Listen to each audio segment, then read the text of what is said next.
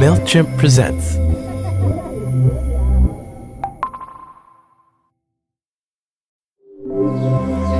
MailChimp presents.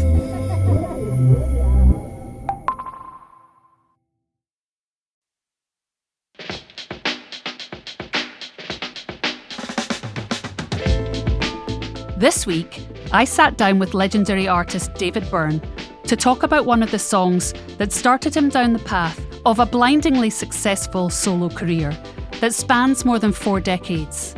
And we talked about what it takes to keep your music fresh after 45 years in an industry where the average life expectancy of an artist is about 5 minutes.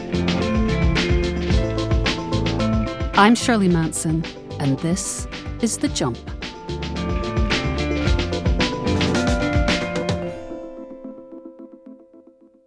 We are here today to talk to you about a moment in your career where you took there was a change in direction, or there was a leap of faith, or something happened and you changed your trajectory. And much to my surprise, I have to confess, you picked Loco de Amor from your second solo record. Yeah, and I can explain. Good. You'd better. Yes. I figured the obvious choice would be a song that was a big hit. Yeah. That everybody knows. And I thought, yes, but everybody knows those.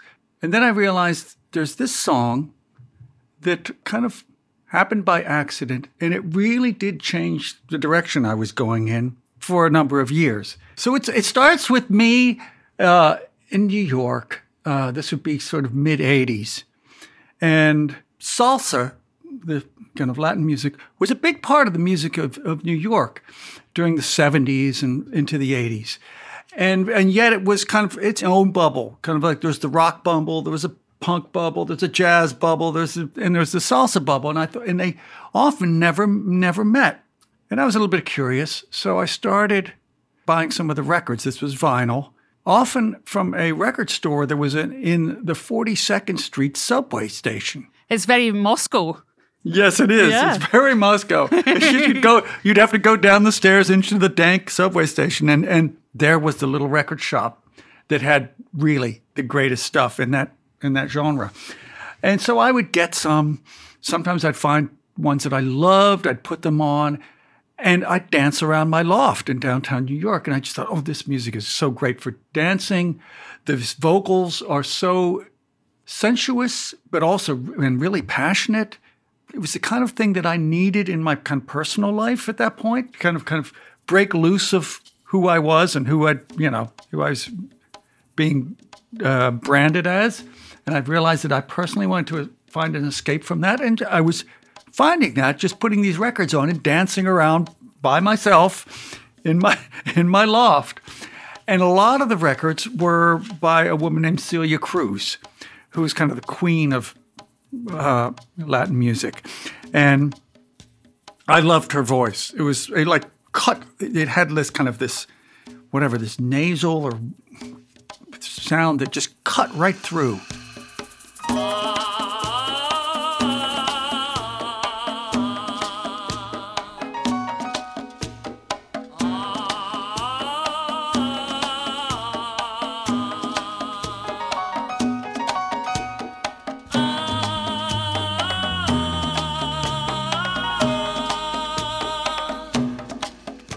It's quite an androgynous voice in a funny way, isn't it? It's not like this typically beautiful woman's voice. Yeah. But I found it just like, it seemed to me to be coming straight from the heart, and it just cut right through the sound of it. That I thought, wow, this is really amazing. And some great songs, too. So I'm doing this. This is going on, and I'm making little mixtapes for myself of my favorite tunes, and kind of getting into this. So the film director, Jonathan Demme, had done a movie called Something Wild, and he was looking for a title track for the opening sequence. And so he came to me and said, can you write a song for this? I want something that gives a sense of Manhattan as being an island. And I said, oh, I think I can do that, but I have a condition. my dream is to do a duet with Celia Cruz. Wow. And can you make that happen? And so I thought, well, it wasn't like a insane demand, but it was an unusual demand. And, given where I come from, given where, the music I was known for. But they said, yeah, we could. So they asked around. They talked to her manager, who was like her husband and a trumpet player. They talked to her label guy, kind of creative guy, named Johnny Pacheco, and some others. And they said, yes, we're going to do it. Did they know who you were at this point? They probably thought of me as like this punk rock guy. Mm-hmm. And they probably thought, this is the weirdest idea in the world. What does this guy want to do with us? But they knew that they did know my name. And they must have thought, what the hell does this guy, want to do with us? But they also thought, we want our music to be heard by a wider audience, and maybe this guy is going to help us do that. Mm-hmm. So I wrote this song, and Johnny Pacheco helped add some little bits to the chorus and whatever, and he put together this incredible band. A guy named Ray Barretto was on congas. It was just this dream band.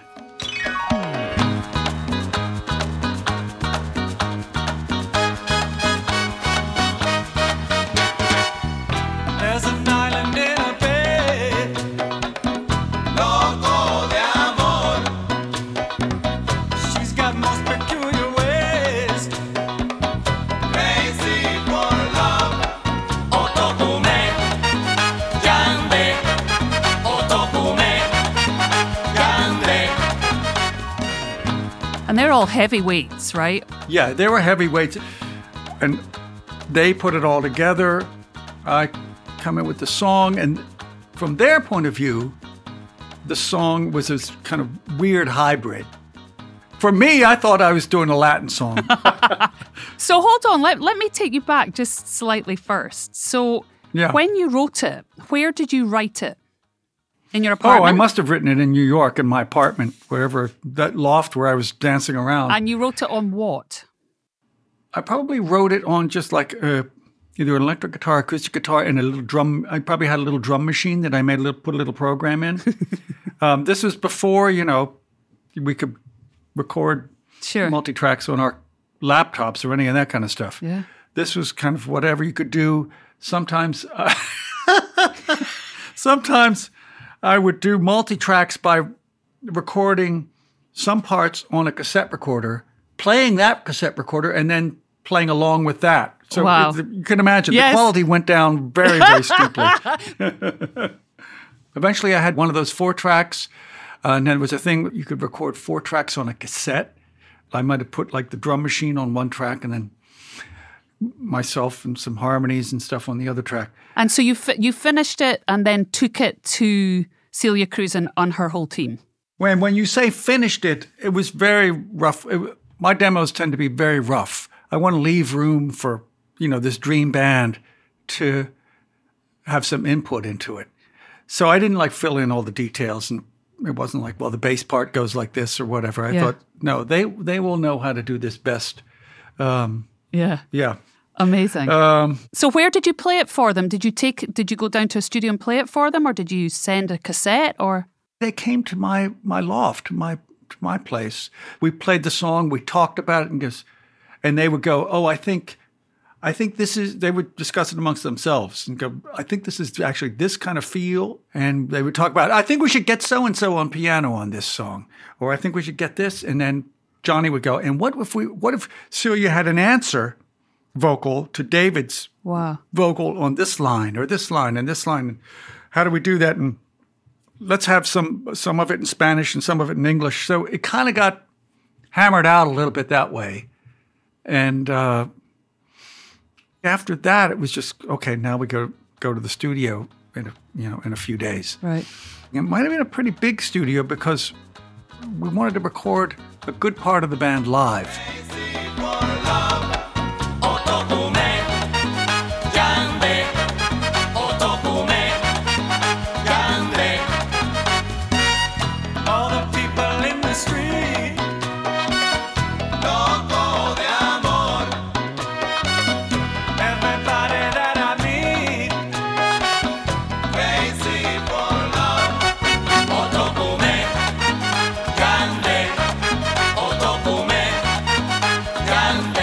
How big is the band?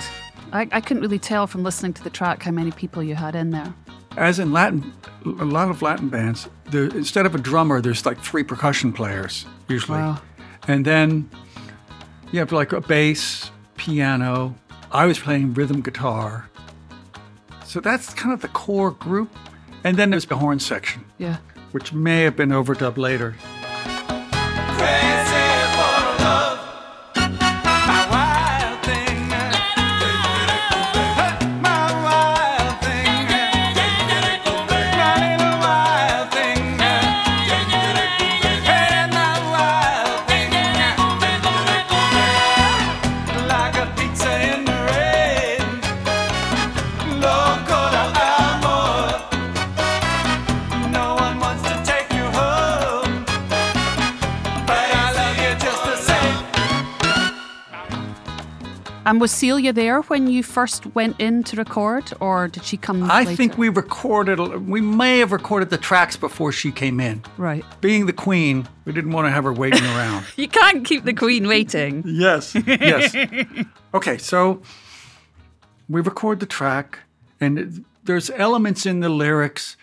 It's kind of a love song, but it's also a song about the city, because Jonathan wanted something that talked about Manhattan as being a kind of island. And I thought, oh, island, tropical island. So let's treat Manhattan as if it's a tropical island. And she and Johnny added some kind of Santeria, Yoruba, kind of African chant stuff at the end. I thought that was really cool. Jonathan loved it. It worked really well in the title of the movie. And eventually it ended up on a record I did called Re Momo, which was, the whole album was done with Latin musicians. Yeah. But that album and the album I did after that only happened because of that session with Celia Cruz. And Re Momo means King of the Carnival, right? Or King of the Yes, Carnivals. King of the Carnival, and it kind of means the fat buffoon King of the Carnival. Right. Yeah. And then there's this kind of lament at the beginning, right? It's sort of when Celia starts singing, there's this really... Oh, yeah, there's just wordless chant in the beginning. Which sounds mournful and yeah, like a lament, it sounds to me. And then this party music comes in. It's kind of fantastic. It feels very transcendent in a way. Yeah. Kind of mournful and melancholy, but also transcendent. And I thought, oh, I love that feeling. And then it bursts into this kind of dance celebration thing. Yeah.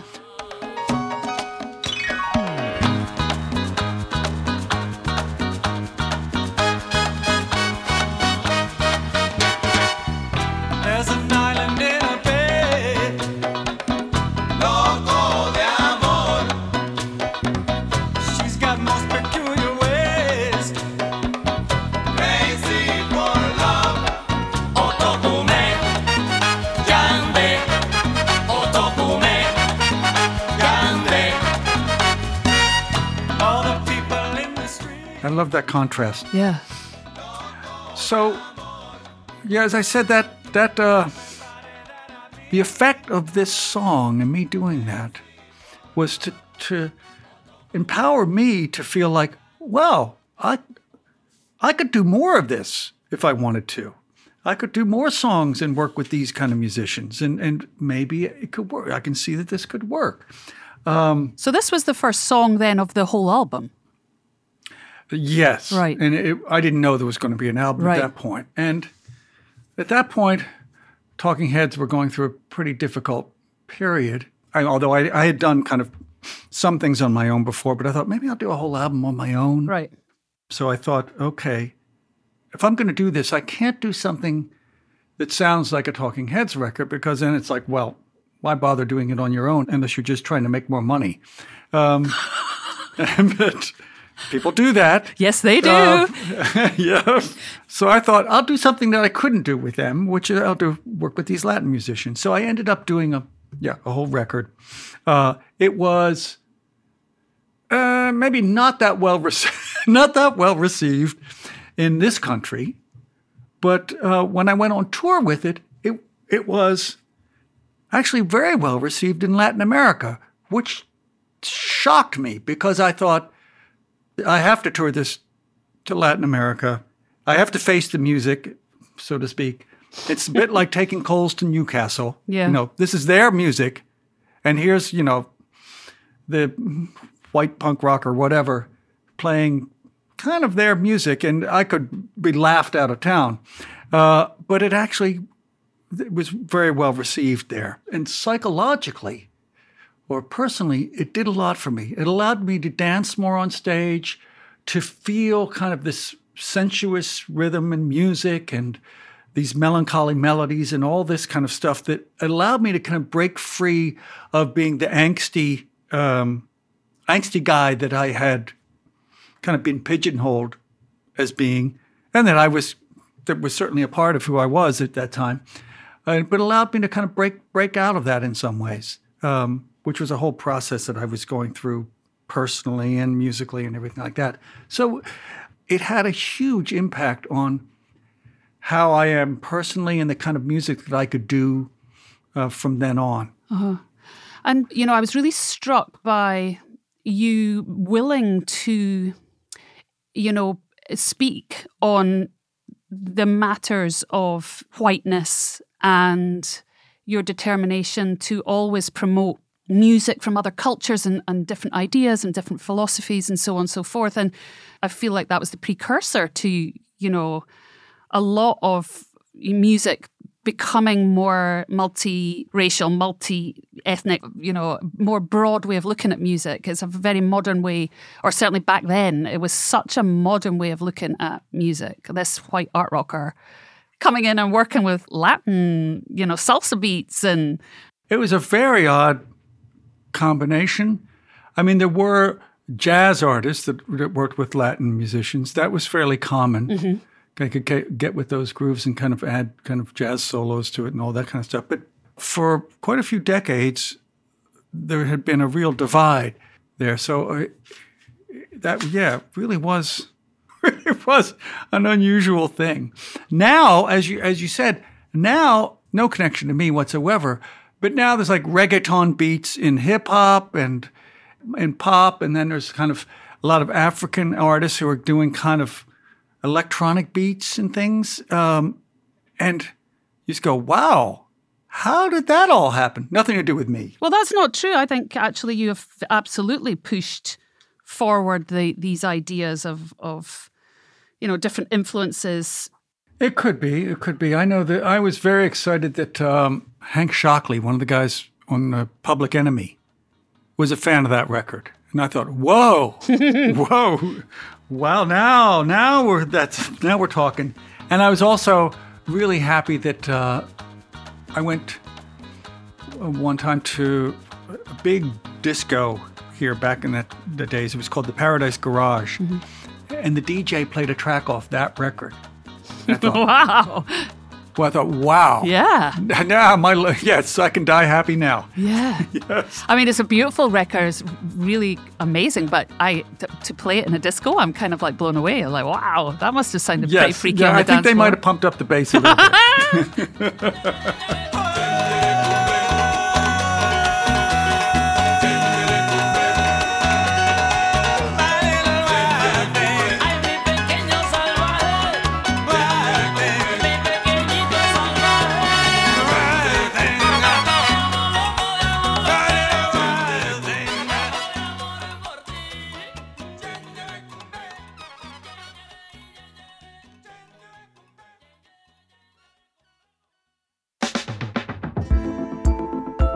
The Jump is hosted by me, Shirley Manson, and is produced by Dan Gallucci.